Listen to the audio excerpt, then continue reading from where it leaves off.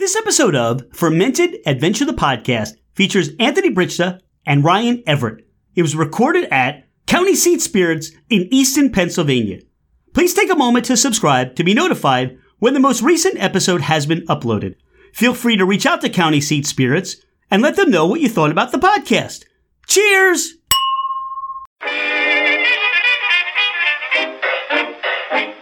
Hello, ladies and gentlemen, craft spirit enthusiasts, and those interested in the intoxicating world of craft distilleries, cideries, meaderies, wineries, and the occasional foray into breweries. It's Rich Shane, and welcome to Fermented Adventure, the podcast, where we bring you the fascinating people that are making the mash, fermenting, distilling, bottling, pouring, and delivering to you some of the finest libations in the world. Before we get started, here are a few housekeeping items. Thank you for bringing the podcast into wherever you are and whatever you're doing. We truly are grateful that you have chosen to listen and make us part of your day. It would mean the world to us if you left a 5-star review. This helps us climb in the rankings, and it makes it easier for others to find us. Don't hesitate to leave us your comments as well. If the podcast didn't meet your expectations, tell us why. We're always striving to improve. You can find us at fermentedadventure.com. We are on Instagram and Facebook as Fermented Adventure. Email us at fermentedadventure@gmail.com. All right, FA Nation, let's meet our guests.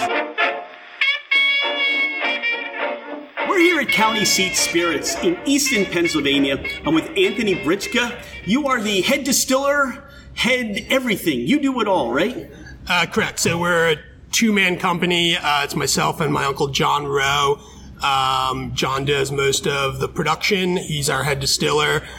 We have one of our bartenders helping with production, and then I do most of the paperwork, some of the distilling, and a lot of the kind of the administrative stuff and marketing. I'm so excited to have you on the podcast. We visited you about 2 years ago. Loved exactly what you were doing. A lot of your collaboration spirits, but you really have developed a first-rate product, and we really enjoyed that. That stood out. How did all this get started? So we started in 2014. My uncle and I both had kind of the concept for it individually. Obviously, we know each other because we're related. For me, it started kind of in the tail end of 2012. I had a good friend of mine from college who was turning 30 at that time, and his then girlfriend, now wife, had planned a 30th birthday party for him, surprise birthday party with some of our college friends in Brooklyn, New York. So we went to Kings County Distillery. Yeah, Kings County's a great distillery. Yeah, so that was actually the first distillery I went to. And if you've been to Kings County, I love the location. I love the label. The labels on their bottles are simple. Their bottles are simple, and very low key, very simple, but it works for them. At the time, I believe they were the first and only distillery in New York. Now there's certainly many others in New York. So that was 2012. I talked to Colin. I forget what the other guy's name was that was there, the two guys that own it. At that time, they didn't have I know they have like really large, I think, Forsyth stills now. I don't know when the last time you were there is, but when we went, at least when I went, they were still pretty low key in that they had kind of the small hillbilly still setup. Okay. And that was like the only thing that they had. So they were doing it on a really, really small scale, although they had the big building. So it was kind of interesting to see what they were doing, that they were kind of two young guys doing it without a whole lot of apparent financing, a whole ton of equipment, and they were able to kind of get it started from scratch on a pretty low scale. So that's when I kind of had the idea. I'd been looking for a different type of business to start. I have a day job, but I was looking to start my own company. Everybody in the distillery business, unless you've got a big boatload of money sitting behind you, that's how you start out, right? Yeah. You hustle and you start and you come up with different things and ideas and you just make it happen. Yeah. So for me, after visiting Kings County, I was pretty interested in doing it. So I bought some equipment, started trying it out, started fermenting, started doing some light distilling. Now, did you do any home brewing before that, or you just went right into the distillation idea, fermentation, distillation? That's what you wanted to do. I just dove right in, and to be honest, I mean, because of that, I made a ton of mistakes.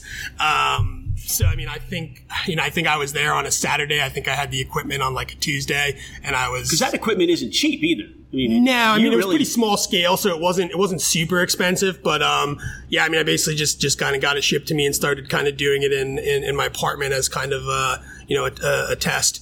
So yeah, I mean, I dove right in, definitely made a lot of mistakes. I had no brewing background, so I had a lot of errors with malt conversion, cooking things at too high temperatures, a lot of which just took me a long time to kind of figure out. But that didn't discourage you. You really kept focused on really, where you wanted to go, right? Yeah, I mean, it was kind of fun. I mean, whenever you're starting something new, you kind of get the benefit of it. It's all novel. So, every day doing it was pretty much fun.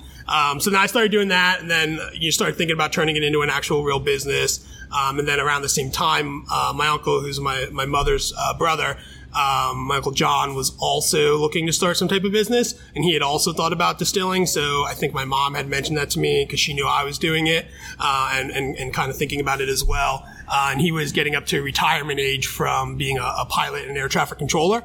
So he was going to be moving towards a pension, and still young enough to want to do something and still looking to do something. So I can say that there's a little bit of runway for him financially, right, being the air traffic controller. Right. Okay, so for sure, we'll work that in there. For sure. So what year is this? This would have been early part of 2013. Okay.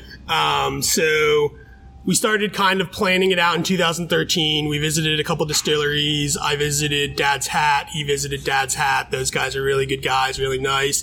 They were nice enough to let me kind of come and bottle with them once or twice just to kind of talk shop. Do you know how many people we talk to, especially in this area, that have used and spoken to Dad's Hat, and they've been so gracious to let everybody come in and share what they're doing to really help this community grow? And it's not surprising that you would mention that, Herman and Dad's Hat and what they're doing. Yeah, great guys. I mean, I don't think I've encountered anybody in the distilling business or community that hasn't really been a great guy. All the guys in PA are cool. All the guys in PA are really nice to one another, even people that are kind of in the same markets. Right. Nobody's really mean. Nobody really is rude. But yeah, I mean, Herman and John were just, they're just stand-up guys, and they were really, really helpful, really nice with getting started. Gave some basic tips, was basically able to see kind of how they were doing it. And then from there, we visited a couple other distilleries. I know my uncle and I both went to Hune, which is in Bucks County. I think they're in the process of moving to a different facility, but they were one of the early ones too.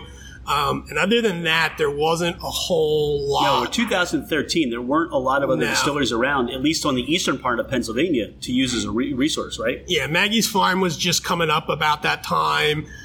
Thistle Finch was getting started. I went out and visited them, visited Andrew, really nice guy. Wiggle was probably up and running a little bit after Dad's Hat. Didn't get out to there until about a year later or so, but they were really nice too. Mark Meyer over there is a great guy. So it was tail end, throughout the process of 2013, we kind of started speccing everything out, planning it. And then the hardest part, as I'm sure you've encountered talking to people, is finding a location. Right. Because you kind of have a weird mix in terms of what you're looking for, in that you need an industrial space to be able to handle the equipment, be able to handle some of the utility needs, and to be able to get the space at a square footage and a price that you can afford to actually have a manufacturing operation.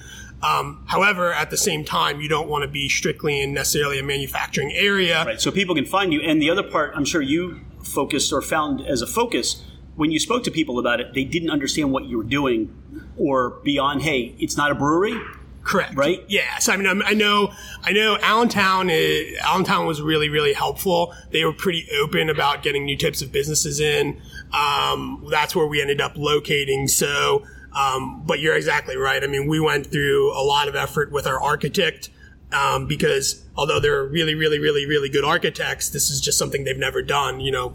How would they have done another distillery? We were kind of popping up in the Lehigh Valley. So, going through the architect was pretty lengthy to kind of redraw everything and make sure they understood exactly how everything worked, because everything was kind of new to them. So that process did take a long time.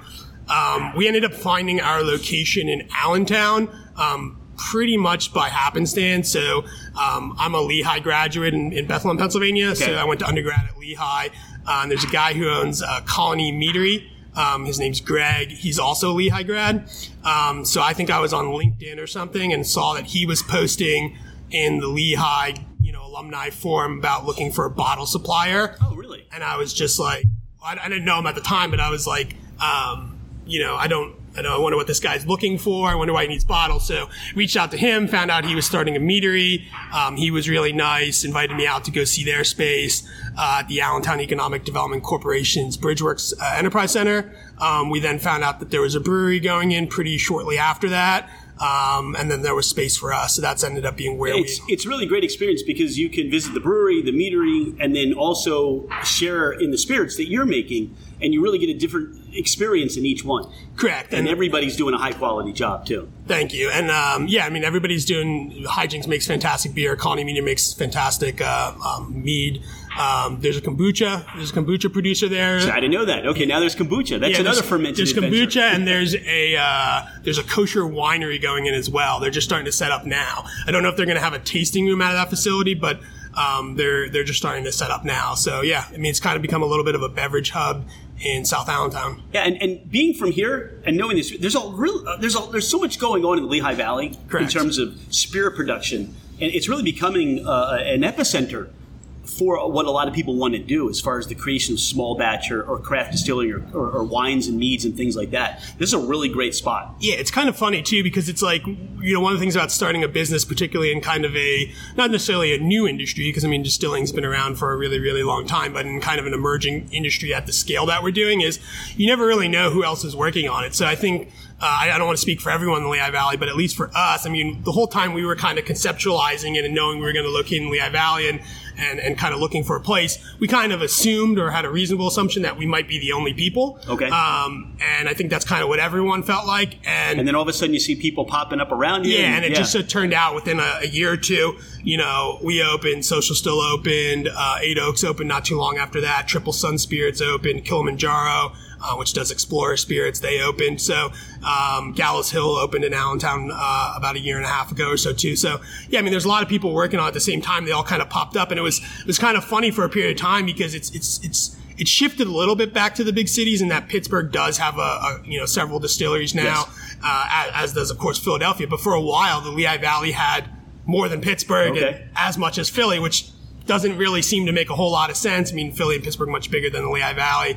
But for a while, the Lehigh Valley had kind of the most of anybody in Pennsylvania. Well, I think it also, look at the industry, you look at the agriculture around you. I'm sure if you go back to the history, we're talking 1800s, early 1900s, there was probably a very large footprint of distilleries, in particular, in the Lehigh Valley area. Correct. It's just we lose that history, and now you as County Seat Spirits are leading the way as far as that resurgence of what is happening in the Lehigh Valley with the other distillery partners. How did you come up with the name for your distillery? How did that go? Were there other names that you was it just County Seat right away, or were there other things? Yeah, so as I'm sure you've experienced talking to other distillers, naming products is both fun and stressful, right? And the same thing for naming the distillery. So I think County Seat might have been the first or one of the first names that we came up with, but we weren't married to it at all.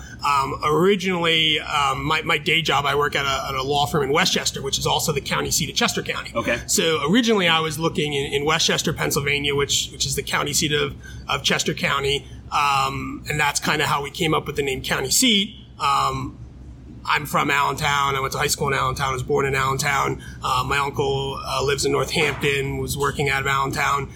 So we started looking at Allentown as well, and County Seat obviously worked for that as well. So we kind of had the name County Seat from the beginning. We looked at a bunch of different names. I can't really remember what some of the other contenders were, but County Seat kind of was the one we stuck with. It sounded like a spirits company. It sounded like a whiskey company. It kind of just made the most sense. It was quick. You can understand it. It's, you don't have to worry about spelling it. It's pretty easy. You don't have to worry about spelling it. I will say we get country seats a lot. Okay. A lot of people sometimes think we're called country seat. I think if we called ourselves country seat, people would call us county seat. I think that's just kind of part of the process. But as our name gets out there a little bit more, we get that less and less. So you open up now. We're talking 2013. You had this idea. When, after going through the whole design process, when was the first day you were able to distill? When was that? When did that take place? So we started getting in about the middle of 2014. We basically started setting our space up in Allentown.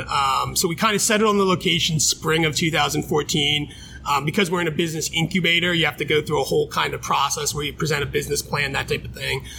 So we did that in the early part of 2014. By the early part of fall, I'd say September or October of 2014, we got our state license and federal permit, got our equipment. I think we were distilling by probably the end of October, maybe early November of 2014. All right, so you're setting up everything. You've got everything going. What was it like for you and John the first time you fired up your still and started the process? What was that experience like for you? Very, very, very stressful. I mean, since I had kind of done it on a small scale, I had a pretty decent level of confidence in how it was all going to work. But you're going from doing like 3 or 4 gallons to like 340 gallons. Right. So it is a big jump. Our equipment's pretty unique, so there wasn't a huge track record of it out there. So we were a little. What makes your, you would say it's unique? What makes it more unique? We use a direct fired still. So okay. we use a direct fired still and electronic still. They're both manufactured by a company called iStill. The larger still, which we use for stripping, is just basically a straight pot that gets heated, has a huge mixer under it. So it's direct fired, but it does, have some temperature sensors. It's pretty basic, but it does have a little bit of technology. And then our electric still is a little more refined in that we can program it. We can have it run different settings depending on what type of product we're making. But when I say unique, I mean, it was a new brand of equipment. Okay. And it wasn't like we were using a Carl or a Cote or something that, somebody already had a track record that they can come in and say, hey, this is what you can expect through the process, right? Exactly. Yeah. So there really wasn't like a training program or anything like that. So it was kind of just learn as you go. And if you remember, if you're following the industry at that point, it was a lot different than it is now. Now there's a lot of still providers and there's a lot of still manufacturers because the craft industry has matured a little bit. And there's a great education process. So you get the support coming in and to help you through the trial and error aspect of it too, right? Correct. But in the fall of 2014, there was just a lot less of that. There was less equipment manufacturers. It was much harder to get barrels. We were really worried about not being able to get barrels when we first opened. That was something that at that time looked like it was going to be a huge problem for a couple years. Ended up not really being a problem at all. But yeah, so to answer your question, when we fired everything up, it's pretty stressful. It's like you mix everything up and then you set it. And, if you've ever done a mash before at one of the distilleries you've been to, it doesn't take off in 5 minutes. You kind of leave and then you come back. And you hope that it's working and you hope that it's looking like it's supposed to look. The right amount of yeast and, correct. So yeah, I definitely remember like going home late one night and then coming back like 6 or 7 hours earlier and like walking down the hall and crossing my fingers and hoping that everything was working. The one good thing is, we do open top fermenting, so you can smell it. So for us, it was like I came through the doors at the facility and I could smell it. I didn't know if it was going well, but I knew something was happening. I could smell something fermenting. So it was happy to see that it was going pretty well. What was the first thing you distilled? Was it a vodka? Was it a clear spirit? Were you going right into whiskey? What was the first thing you did? Yeah, so I think technically the first thing we distilled was like a sacrificial batch of a vodka just to test everything. So we did like basically our rum recipe, which is a sugarcane rum, and then distilled that out into a vodka just to test both of our stills, make sure everything was running. We had run cleaning runs with water before, but when you run alcohol through it, it's a little bit different. So that was basically a sacrificial run to just get everything working, not really worry too much about the quality of the product, but just to get used to the system and what you can expect, right? Correct. So that was what we did first, and then after that, we basically just started racking up a little bit of bourbon. So we did grain mashes of our standard bourbon mash. Do you have can you share the mash build on that? Sure. So, I mean, we do our Hidden Copper bourbon. It's a wheated bourbon. So we do about 52% corn. We do 33% soft red winter wheat and about 16% of a two-row malted barley. So no rye in there at all? Nope. Just very mellow, very subtle, very flavorful, smooth bourbon. Yeah, it's a heavily wheated bourbon. We get like a nice earthy component. So that's what we started racking up, distilling out first. We also did some rums and rye-based vodka in the early parts of that. But yeah, those were kind of the first things we started working on. Yeah, it's interesting because if you talk to a lot of people, a rye-based vodka, especially going back to 2014, that was unique in itself. Correct, yeah. Most people are going the way of doing a corn vodka or a potato vodka, something of that nature, but you went to a rye. And how did the decision make for that? So we tried it up a couple different batches. So we were pretty confident early on that we were going to do bourbon, and we knew we were going to do a gin. Beyond that, we were kind of open to what we were going to focus on. We didn't really have a defined plan like, hey, we're only going to do rum, or hey, we're only going to do rye, or something like that. We knew we were going to do bourbon, and then we knew we were going to do a gin. Because we knew we were going to do a gin, we also played around with doing vodka, because we already have, we do everything grain to glass, so we already had to make vodka to make gin. Yeah, once you make that neutral spirit, you can go to different places with it, right? Yeah, so to answer your question, we did it in a couple different ways. So we did, first we did a weeded vodka, we did a corn-based vodka, we did a blended vodka of a couple different grains, and then a rye vodka, and just tasting them ourselves and trying the ones we liked the rye the best. And since it was a little bit more unique at that time, that's kind of what we went with for our first vodka. So you mentioned initially that sourcing barrels you thought was going to be a problem, but it turned out it wasn't. What was that? How did that work for you? Well, it was tough. I mean, we're a really small producer, so we have really no leverage in the supply chain. So when we were contacting barrel companies right at the time that people are worried about a bourbon shortage, a barrel shortage, all that, we're kind of the low man on the totem pole. We're not even open yet. We don't have a relationship with any of these companies. We're not promising them huge orders. We're just trying to get little orders of barrels. So it was pretty stressful in that for a while. We thought we weren't going to be able to get any at all. And we ended up ordering from 3 or 4 different companies like a year ahead. And then I think partly because our orders were pretty small, most of them came through. So we ended up getting barrels from a couple different companies. And then actually when we opened, we ended up having a little bit too many barrels that we couldn't fill. We ended up selling some of them off to a distillery, I think in New Hampshire, who couldn't get any because they hadn't put in orders early enough. Gotcha. We didn't intend to do that. It's just we had them lying around. I knew other distillers in the country were like really out of luck. So why hoard a bunch of barrels? At that point, I wasn't super worried about there being a barrel shortage. And like anything, more people started making barrels, so there's more companies that make barrels now. So, kind of filled the market void. Now, you're coming along, you're producing vodka, you're producing gin, you've got bourbon resting in barrels. Some of the experiences you had, was there a worse, hey, this is like a bad experience? Did you have those opening up, or was it fairly smooth in the beginning? We've definitely had some bad experiences. So I remember the one thing that I remember distinctly is, I think anybody who starts a business will tell you that you can plan for everything, but like many, many, many things will go wrong. So we've definitely had some things go wrong. I think my uncle and I have both clogged our drains once or twice. Okay. I think I dumped a bunch of grain and yeast down one time, which I learned pretty quickly, even with a big trench drain, does not work. You have to filter that out. Right? You have to filter that out. I was confident that if I ran enough water, it would just push it through. Did not work. Did not work. So that was a big screw up, where I think we had to shut down like the entire building because we had used common drains. I had to get like a plumber out. I think that was in like the first week we were open. I think I did that in the first week we were open. The other thing I remember distinctly is, a lot of things you don't really know how they're going to work out until you kind of get them out into the marketplace. So I won't throw them under the bus, but we were using a provider of tops who we don't use anymore. And I don't know that there was anything wrong with their tops. It just wasn't a good fit for the bottles we were using. Right.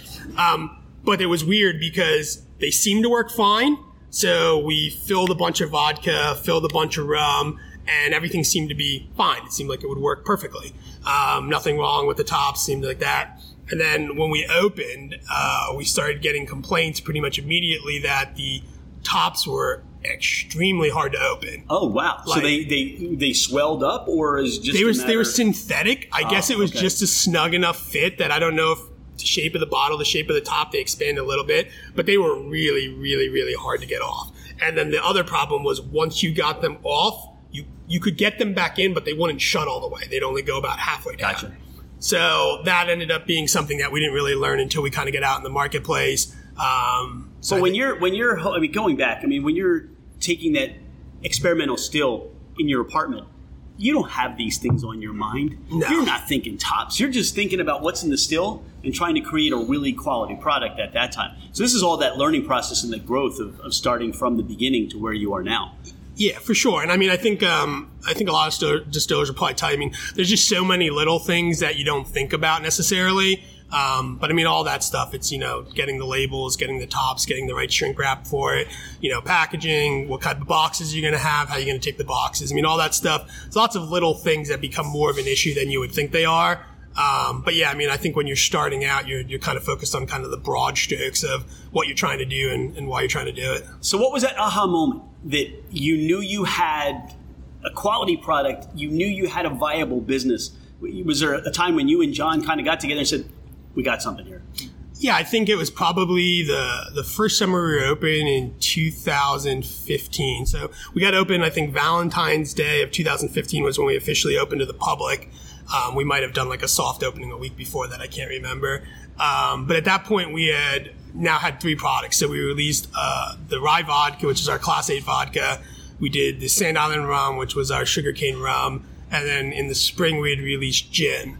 And people really liked the gin. And, we'd been getting reorders for everything. But we started really noticing that summer that the gin recipe that my uncle had come up with, people just really liked it and were coming back. And that summer you started seeing people come back for like the 3rd or 4th bottle. And it's like, okay, this is something that people are actually interested in buying. Hey, they like me. They really like me. Yeah. Instead of just, they're supporting you because you're local and they bought a bottle and it's just sitting somewhere. Was there feedback as far as the characteristics of the gin? Because we talked to many people and their first response is, I don't like gin. Or, Right. That's what my parents used to drink. But what was the feedback on the gin that they were coming back for more? Do you remember? Yeah, I think, the way my uncle designed it was it's designed to be a little bit more approachable. So some people really do like that really bold London style gin. Right. And some people like that. A lot of people, as you noted, they don't really like that at all. So for us, he tried to go with kind of a lighter, more, I don't know if I'd call it playful, but like a little more citrus forward gin, which just pairs well. And a lot of people that really, really, really don't like gin will still like it. And also a lot of people that do like gin will like it. So I think that was kind of it was a little bit more approachable. And I think you see a lot of people kind of doing that style now, to make it, a gin. Yeah, it's a new American botanical floral. I mean, whatever you want to characterize it, this is the product that people are drinking today. These are bringing conversions over to gin where people have said, wow, I love gin. I love this. Correct. You can drink it straight in the glass or create a cocktail out of it. Yeah, one of the cool things about gin as opposed to a whiskey is you can play with it and you get a shorter feedback loop. So, one of the things we've learned as we've kind of done different whiskeys is, if we want to change one of our whiskey recipes, like we want to do a malt whiskey and we want to say, hey, we can get this experimental malt that our malt provider's making and, it might be really cool to use this and in this percentage. That's kind of conceptual, but we won't really know what it's going to do for like a year or even longer until it ages out.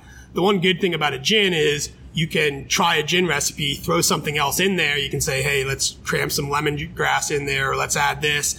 And, within, a couple days after you've distilled it out. You know what it's going to have as a flavor and everything else, right? Yeah, and you can adjust quicker. Whereas with a whiskey, if you're trying to kind of fool around with a whiskey recipe, you get the white spirit, so you know a little bit what happened, but you don't know how it's going to age out yet. So you don't really know if it's an improvement or if it's not an improvement until you wait.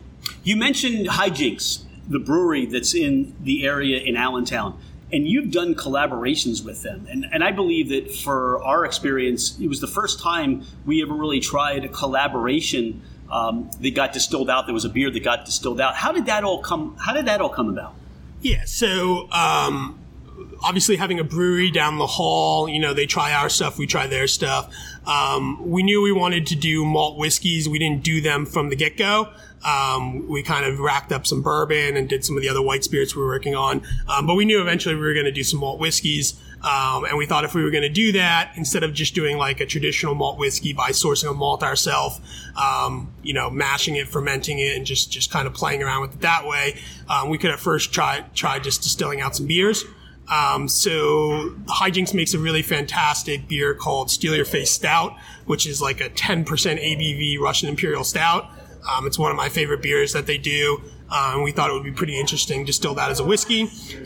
Generally, from my experience, if you're distilling beer out, a stout or a porter usually distills out the best. We've done lots of different stuff, but those are lots of big flavor to that. Yeah, those are usually going to distill out pretty consistently solid. So we did Steal Your Face Stout first. As a practical matter, just being a 10% ABV. It also helps because you get more alcohol out of it. Whereas if you do like a lower ABV beer, like a 4 or 5% beer, you're getting half as much alcohol.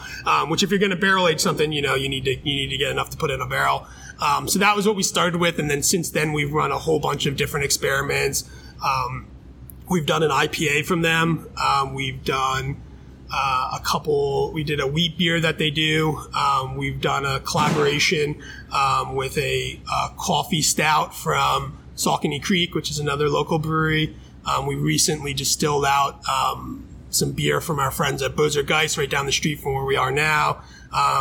We've done one with Barley Creek in Tannersville. So we've tried to kind of do a series of those. You've really been innovative, and I think that's one of the characteristics of what I would say for County Seat Spirits. It's your innovation.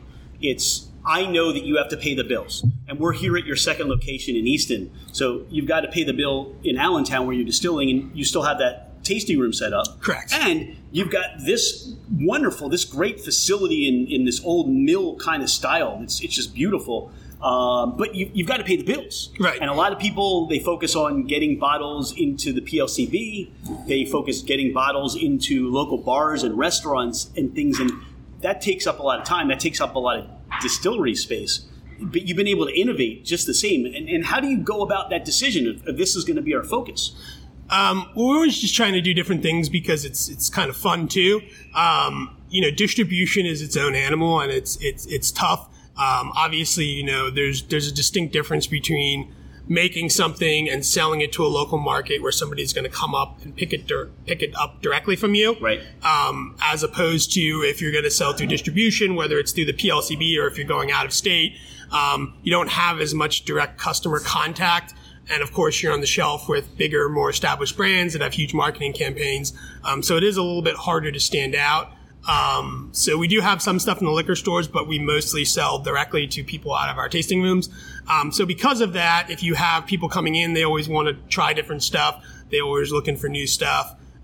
So it just kind of made sense to make more things. So this has been a great leap. The tasting room here, you've got a bar set up. It's a beautiful bar. You do entertainment here. We'll talk to Ryan shortly about the cocktails he's creating and what he's been able to do here. But what's the future look like for County Seat Spirits? What's that look like over the next couple of years? Because we're talking, you've got your 5th year anniversary coming up in a couple of weeks.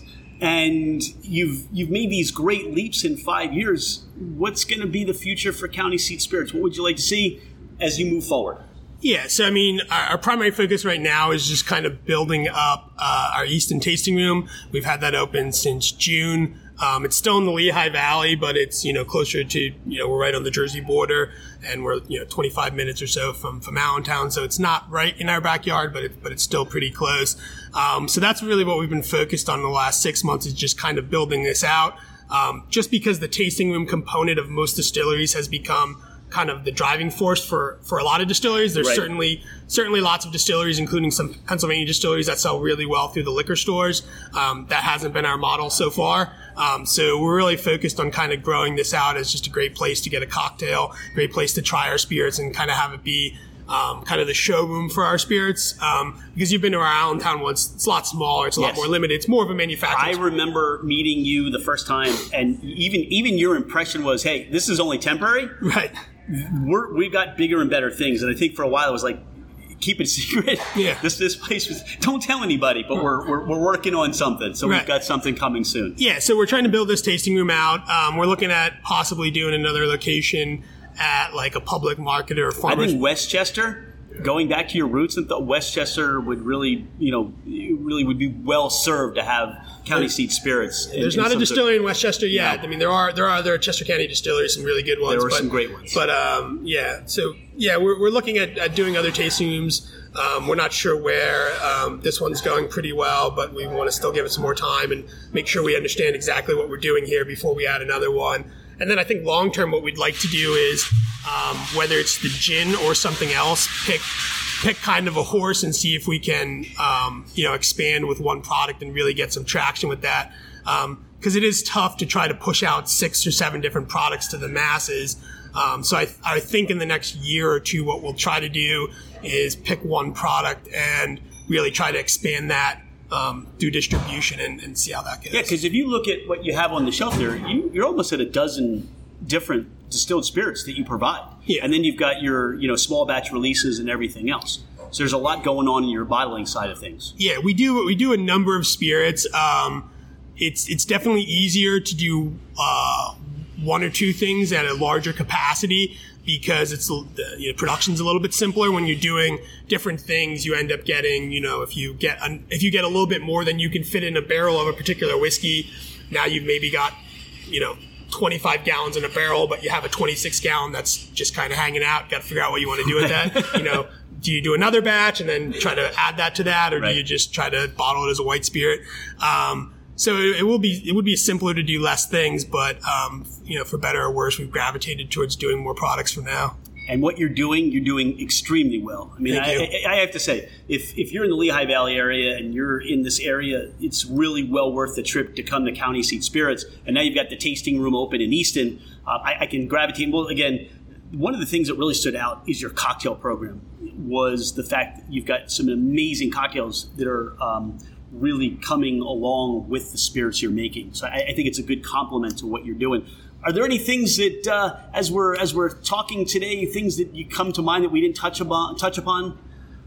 No, I mean, I think people who haven't heard of us before, I mean, we're based out of Lehigh Valley. So as you mentioned, we're in Allentown and Easton. Our Allentown location is at 905 Harrison Street, which is in the Bridgeworks Enterprise Center. As you mentioned, there's a meadery there, soon to be a winery as well. And then there's Hijinks Brewing, and then there's kombucha manufacturer as well. And then in Easton, we're in the Simon Silk Mill, right on the Easton-Phillipsburg border.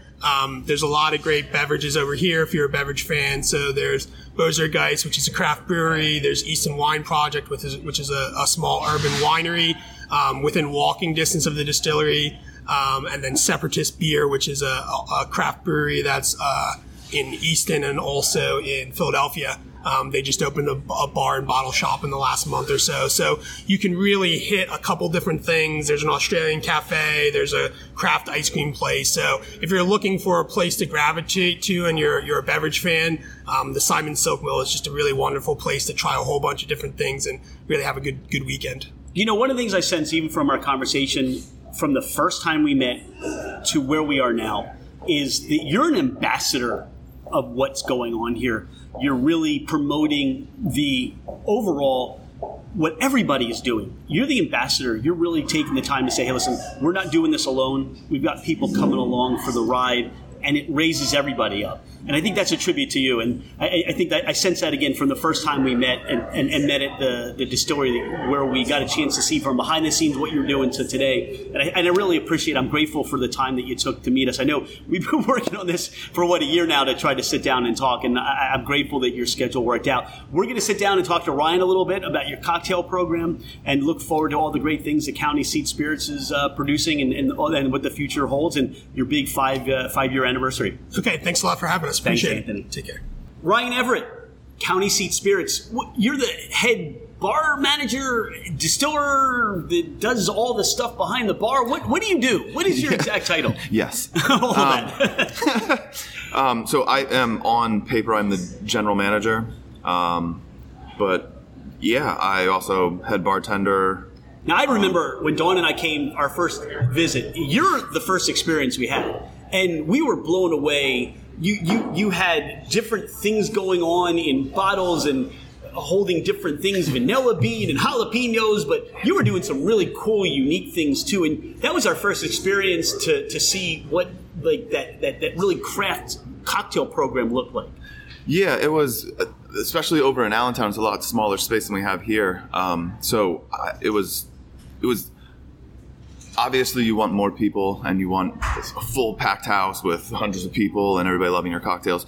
The experience over there was a little different because it was more intimate, because it was a smaller space. So I actually got to almost become friends with every person who came in. Because your energy is infectious. Oh, thank you. But it's also the creative mind that you have.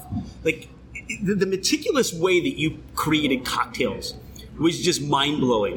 That was one of the things that Dawn and I said right in the beginning, like, wow, this is a great cocktail, but it's so much fun watching you make the cocktail. Oh, thank you. I mean, as you can, I can't really just do something. I have to have like, okay, it has to steps and plans out. Yeah, just so people understand when they're listening to this, we said, let's sample a couple of your, and what we have is really a smorgasbord.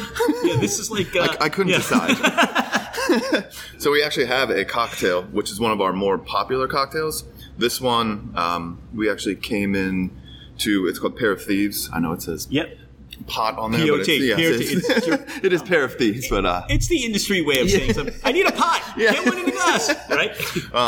But it's honestly, sometimes we stumble upon some of the flavors that we do, and other times it's a planned, and then we kind of tweak it to make sure it's what we want to, or what the vision we saw or we see. What's your background? How did you come up into mixology and creating cocktails? Do you like to be called a mixologist, bartender? What would you want people to call you? So I feel like, and I'm not trying to be mean, but I feel like people say that you're a mixologist, right? And I feel like it's just a snooty word right now. Okay. I really just want you to enjoy the cocktail as much as I enjoy creating it. Okay. So you can call me a mixologist. That's fine. Okay. I will appreciate that. But I feel like I said, people just kind of throw it around too much now, and it's just like, I don't know. I always have said there's bartenders and people who tend bar. I feel like people who tend bar, they actually like care about your thoughts and what you want. How did you come into this space? I mean, what was it? Is this something you've always aspired to do? You know, as a very young age, were you making your family cocktails? Was that how you started?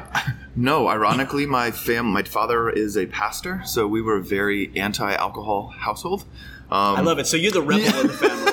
Yeah, you could say I'm the black sheep would be the... Okay. Not that I'm doing anything bad, but yes, out of the rest of my family members, I am the one who strayed a little further. But no, I never really thought of myself as, hey, I want to have these awesome flavors and put them together into cocktails. I was a jewelry major and a furniture minor at Kutztown, so I am not doing anything with that. Well, now I understand. When you look at the furniture here at the Easton location, I think you impart some of this philosophy of being a furniture major. You know, it's really unique. It's really cool. It really shows off well in this space. Thank you. Me and Chris Becker used to help out with Hijinks. Okay. Him and I created all the tables, and the wood is local as well, so it comes from Bucks County and Northampton County. Yeah, it's really repurposed, recycled. And ironically, the one walnut table actually came from John, the owner.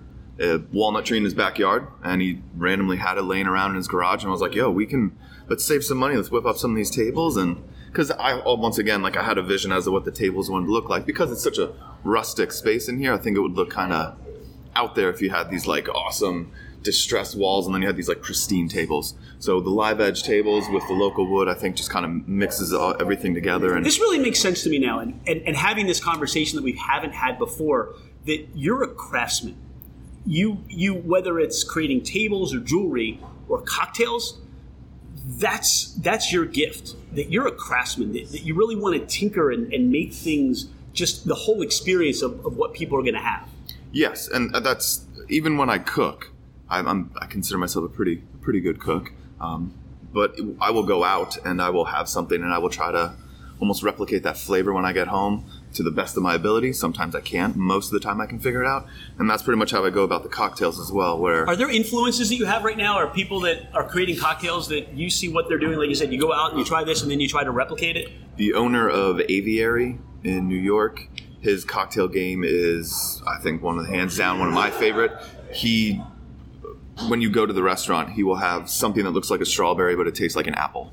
So that's the type of stuff where it's kind of almost like you start churning. It's not just like, here's your cocktail, enjoy your gin and tonic or whatever you ordered. Right. I want you to like look at it, smell it. I want it to be an experience. It's not just, you're not just going to sit here and sip. I want you to have that almost want to see your wheels turn in your head when you have a sip of my stuff. Which is where it starts, because like you talk about that, Anthony and John are in the distillery and they're producing what's going to go in the bottle, which now you have the ability to work with. But when you look at, bourbons and ryes and vodkas, and it's not just that initial flavor. It's a complexity and different layers of flavor, and now you get to take that and make a cocktail out of it and raise it to a new level. So when you talk about, hey, I see a strawberry, but it tastes like an apple, you're drinking a bourbon, but because of the flavor that the barrel imparts and the grains, now what you're having is, hey, I'm tasting vanilla, or I'm tasting tobacco, or all those different experiences you can have. And now you take that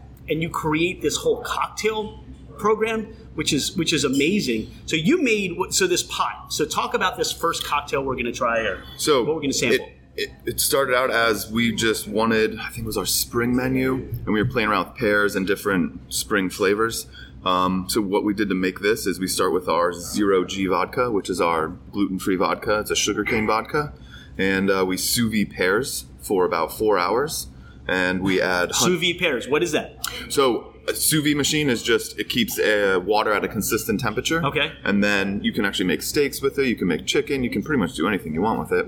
So you take it, throw it in a bag, and it boils out, right? Yep. We have a big vessel of water, and then it's pretty much a rod that keeps at a certain temperature. We usually set it to like 150-ish, 160. Okay. And it'll cook essentially those pears at that 160 for as long as you keep it in there. So this is going to be the pear vodka, which is just the normal vodka we put the pears in, with cinnamon, honey, and lemon. One of the things I can tell just by nosing this a little bit, I get that cinnamon and then the pear on the nose, but this is just a lovely... You can make a Yankee candle out of this. Oh, I would love a Yankee, yes.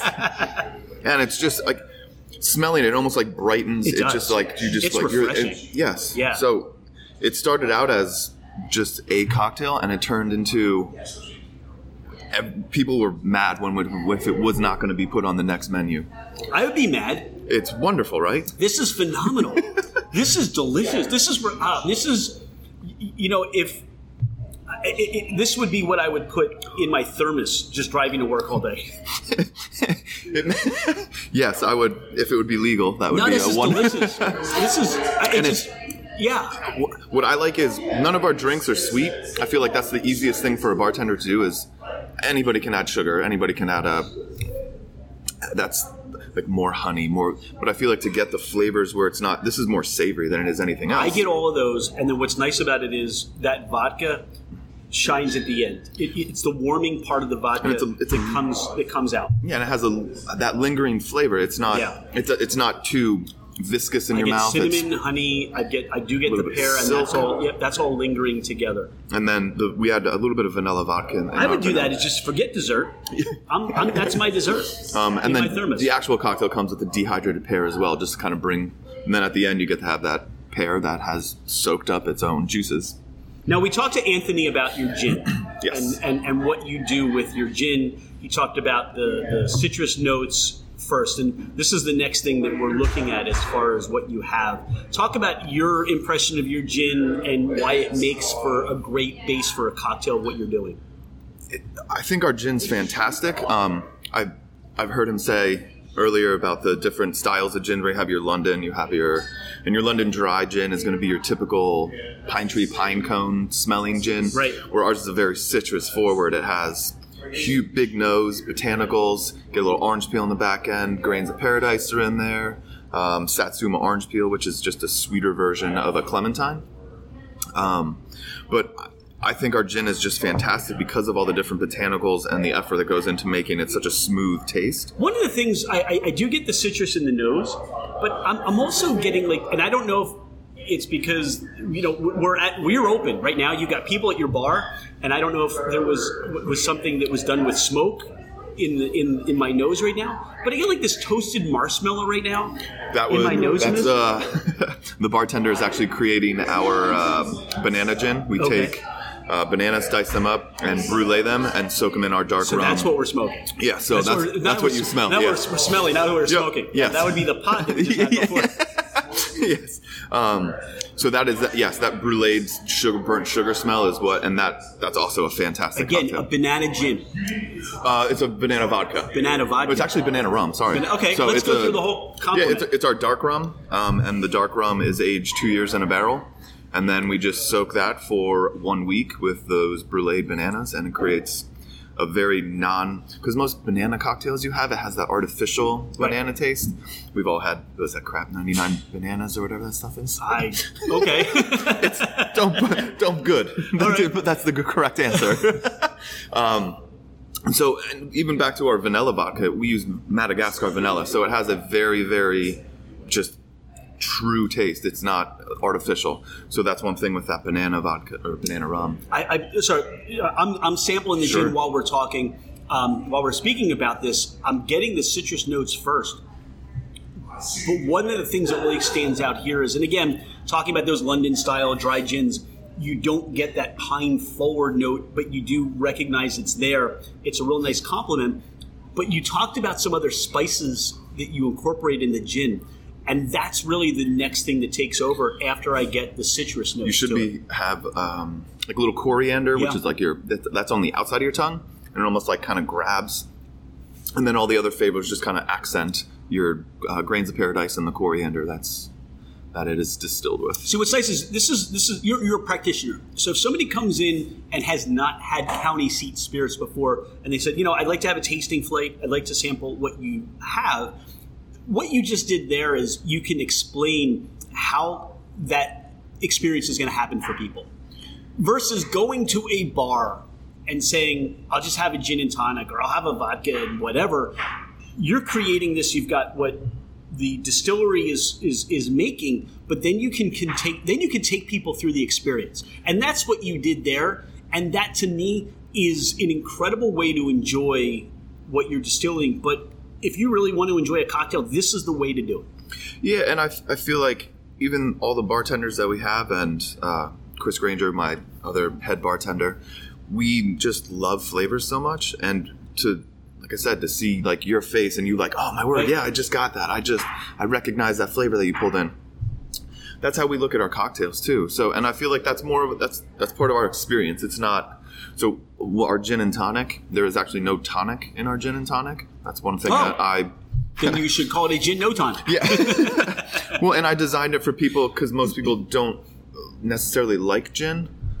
And the tonic, they don't like that quinine that is in the tonic. So it's like that bitter flavor that you get at the end, right? Yeah, so our gin is actually made with elderflower as well. So it's an elderflower syrup that I put in there to get the sweetness, and then the club soda. So essentially it's a gin and club, which I personally don't like, but it tastes so well with all the other stuff that we add. We orange peel around the glass to bring out that orange peel you get on the back of the gin. So it's just kind of breaking down the gin or just any of our cocktails that we make, we break it down to, okay, what tastes good with Satsuma oranges? What tastes good with coriander? What tastes good with this? And that's how we kind of get around to making like Back to the Pair of Thieves. Hopefully what's not getting lost is you have such a cerebral way of approaching a cocktail that you really want to compliment and highlight and bring up. Again, versus just, here's your cocktail, have a nice day, thanks for coming in. And sometimes that's my downfall because I try too hard, where I try to pull out too much and I'm trying to do too much. I would say at the end, I can't. I would tell you that's not a downfall. I think at a sense, that's really what is helping to create the success of what you're doing and the team at County Seat Spirits is doing. I'm looking at your rye, and that's the next spirit that we have that you brought out. So I think our rye is just different in a good way. Most ryes will bite the outside of your tongue. I think ours has more of a caramely, it's very smooth. I really just think it's a fantastic spirit. On the nose, you do get a little bit of the earthiness of the rye, and you get a caramel note, a vanilla note. That's what I'm having. On the back end, you get a little bit of that dry oak that it's aged in. You get the ethanol to it as well. How long do you age your rye for? 14 months, and it's in a 15-gallon barrel, 15 or 25 depending on. But and your proof on this, your ABV is 90. 90. Yeah, and this doesn't come off as a 90. I think it's closer to like an 80. Okay, in my personal palate. I was going to say if you were to have me guess, and I did this blind, I would say this is more like an 80-82. Yeah, and it doesn't come off as a 90. And I feel like most ryes, no offense to them, a lot of people like that huge punch in the face of the rye. My wife loves it. I personally don't. That's why I think this is just once again, it's a different rye. Goes back to our gin's different, our vodka's different. So what I find that's really exceptional about the craft and spirits industry and what you're doing and what you're a part of is that this could be not only a sipping rye, something you could just put in a glass over a little bit of ice or straight if you want, but there's a nice complement to a cocktail. So what cocktails are you making this out of here? I'd say the most popular one I do is I make a really mean Sazerac. Okay. So if you've never had a Sazerac, it's Peychaud bitters, Angostura bitters, and I put a little bit of sugar, and you stir that into the rye, and then use absinthe mist on the glass. A lot of people pour the absinthe in there and shake it around. I feel like that ruins the flavor more of the of a rye. wash to the glass versus, and people have done twice, but you have a different perspective on it. I like the mist just because it's supposed to be more effervescence of the cocktail. It's not supposed to change because the Sazerac's all about the rye you put into it.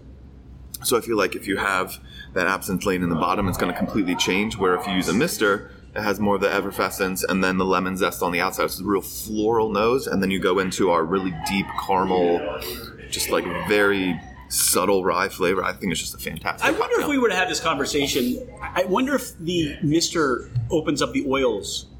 I wonder if it changes the complexity of the absinthe and makes a difference. And I don't know if anybody's ever looked into that, but you're creating a different perspective of what that absinthe would be. So after the podcast, we can talk. Well, we can talk to Evan. He's a chemical engineer, so he'd probably be able to answer the question. All right. Now, I will tell you that rye, it's nice and warming, and you're right. It doesn't have that heavy punch. It doesn't come off with a lot of peppery notes to it. But I am enjoying the way it lingers on the back of the palate. Again, if you told me this is a 90 proof, I wouldn't expect it. I wouldn't believe it. I really thought. So if you're not a huge rye fan because you know the spiciness or the heaviness of it, this is something you're really going to enjoy with that subtle notes. You really get more of the earthiness of the rye, and what lingers for me is a little bit of those vanilla notes, those little caramel notes at the end. I agree 100%. So. Selfishly, I'm eyeing your collaboration because that's, by far, I will tell you, I'm like, I can't wait to see what you're doing as far as your collaborations. It's one of the things I really love about your distillery. So this is me. I'm like, you're shaking a little bit. Yeah, I am. I love this. When I talk to other distilleries, and the distilleries and the distillers we get to meet are doing phenomenal things. But one of the things I ask them is, have you done things like collaborations with different breweries or things like that? And I use you as an example of what you're doing. Well, thank you. Yeah, because this is elixir. This is elixir from the gods. It really is. And one thing, it's that you could use the same exact beer or whatever we're using to actually create the collab, and it could be a different taste and flavor. What is palette. this one here? So this one is Hijinks Dol Strecken. Okay. That's their big Belgian beer. It's like a 10-ish%, maybe a little more. Don't quote me on that. But yeah, it's a really big Belgian beer. We just had some Belgian beer yesterday. We were at Ambler Brewing Company, and they were doing a lot of Belgians. So I'm familiar with them. I'm not too familiar with their line, but yeah, they were really good Belgians. They awesome. really were. So it's nice. I just feel like this is the theme of the weekend. We're doing Belgian beer. Well, perfect. I'm glad I could. So this one is probably one of my more favorite ones we have done. And you're going to get the easiest way. It has that whiskey sweetness that your normal just whiskey. Oh, man. And then on the back end. This is where we're doing a podcast, but I wish, we had the video to go along with it. This is just amazing. The explosions of flavor. Wow. You get like a medicinal on the back end. It has, and one of my favorite cocktails to make with it is a penicillin. So we smoke a glass with hickory or cedar, and then you take 2 ounces of this, honey simple syrup, a house-made ginger liqueur, and lemon. Stir that together, and if the cocktail is made properly, you'll get a big smokiness on the nose from the smoked glass, and then you should be able to taste the lemon, the honey, the ginger liqueur, and then it finishes with this dry, oaky, caramel, delicious Belgian. I'm just speechless on this one. And there's the hoppy notes to this that you get, the floral notes. And that's like middle to back palate. Yeah. And like I said, it's a complex flavor. So and that from a cocktail making standpoint, that is a blast to use because there's just so many different things you can. Because you don't need to do much. It's wonderful. Yeah. Keep doing this. Yeah. Don't stop. It's really, this is just incredible. So we've had 4 things. There's one more waiting for us. You poured this. This is your vanilla. That's just the vanilla vodka. And I just brought that because. And this is, you said, Madagascar. Madagascar vanilla, which are unbelievably expensive. But we let them soak for about a month and a half. But it's a real vanilla flavor. It's just. Even on the nose, it's it almost feels syrupy. It smells viscous. It smells syrupy on the nose, but when you get it on the palate, it's not that way. And maybe I like it more because my mother has mastered her mother's vanilla crumb pie. So whenever I smell this, it just brings me back to childhood and that there's that vanilla because I know it calls for real vanilla extract to be made with that pie. So one of the things you just touched on is really important because what you do is you take all the different senses that you're creating with the cocktails you're making, and you're bringing people back to childhood memories or travel memories or life experiences. That's huge is what the cocktail should be, right?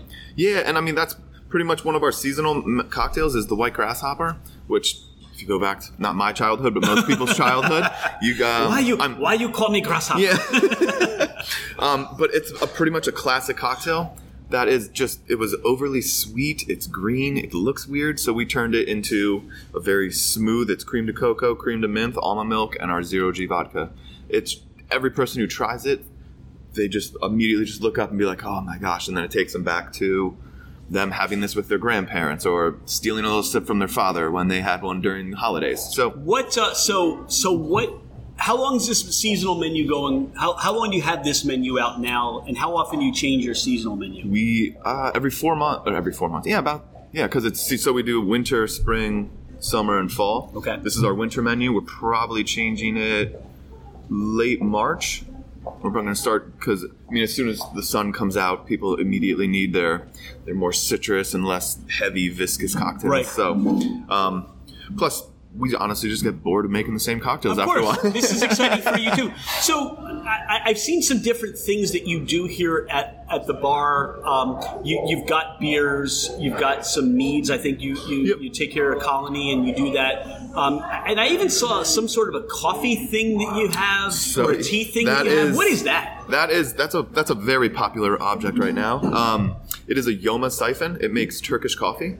So once I don't say I mastered it, but once I got decently good at making some coffee, we got a little bored, so we started putting a bunch of herbs and botanicals in the top. And now what we do is we make hot toddies on to go. Not to go, you can't be on the spot. You're still thinking of me in a thermos with this cocktail. Yeah. But it's cool because on this, you physically see us making it siphons up into the lemon, the orange, the apricot, or whatever it may be, and you have a hot cocktail ready for you that was made in front of you.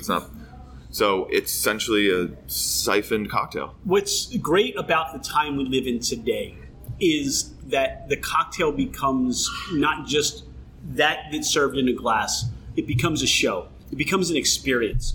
It really does. I would tell you that if you're planning, if you're planning and you want a good cocktail, you want a good spirit, this is someplace you should put on your agenda. Definitely to come to. Come see County Seat Spirits in Easton, where you have this whole bar program going. What's the future look like? I talked to Anthony about some of the things that they want to do, but what's this in your mind? What you're creating. I know when we met you at the tasting room in Allentown, you were chomping at the bit to get here. You really were. It's been a long project, and it's finally come to fruition. And I feel like everybody who comes in enjoys the experience, which is awesome for us. And like you touched base on, it is an experience. It's not your typical bar. We want you to be engaged. We want to bring you back to that childhood cocktail, that childhood. The ones I had when I was 5. Yeah. Oh yes, that was a maybe great not time. the childhood cocktail, but the childhood flavors that I try to incorporate or turn into a cocktail. But yeah, it's to be honest, we have fun while we're bartending, and I feel like not a lot of people can say that. I mean, maybe they can. I don't know, but it's just a blast to be back here and watch. And if you don't like something on it, we'll gladly make you whatever you want to. We can make something up on the spot. We have a lot of fun toys that we like to use behind the bar. So you do entertainment here in Easton. What do you got going on? So talk about a little bit what people can expect here. So every Friday, Saturday, we have a live music, generally just solo acoustic, something like that. Just real chill background music. And we are open Thursday, Friday, Saturday, Sunday, and we are open on Mondays. Not a lot of places are, and that's more, not really an industry night, but that would be a night where hypothetically you come in with, I don't know, a fruit roll-up and Skittles, and you want us to whip up a cocktail. Cool, let's see what we can do. Hopefully it's not too sweet. Fruit roll-up and Skittles. I'm sure we could come up with something, but... Here's what I know. For Dawn and I, and Fermented Adventure, what we do, this is what is just, wow, we're blessed. Because everything that you're creating and Anthony and John are creating, we get to partake. And that's where we're grateful for that. People such as yourself are artisans and really care about what you're doing. And it just makes this is when people say, well, when you go out, what's this whole Fermented Adventure thing? This is the adventure. This is the adventure to what we get to do. We love this. Meeting people like you and your passion. There's something going on there's something being shaken back there. It's the whole experience. So I'm excited that we had a chance in County Speed Spirits. You're our friends, and we love what you're doing. So thank you for your time. Thank you. Thank you for what you do and the hospitality. And I don't mean to gush, but I've now had 5 things, and so the Fermented Adventure is kind of setting in. It's fermenting. So we look forward to having you, being back here and trying some of your different cocktail menus and see what you're doing. Well, thank you, and I appreciate that you appreciate how much effort we put into it. So this has been great. Thanks for being on the podcast. Thank you.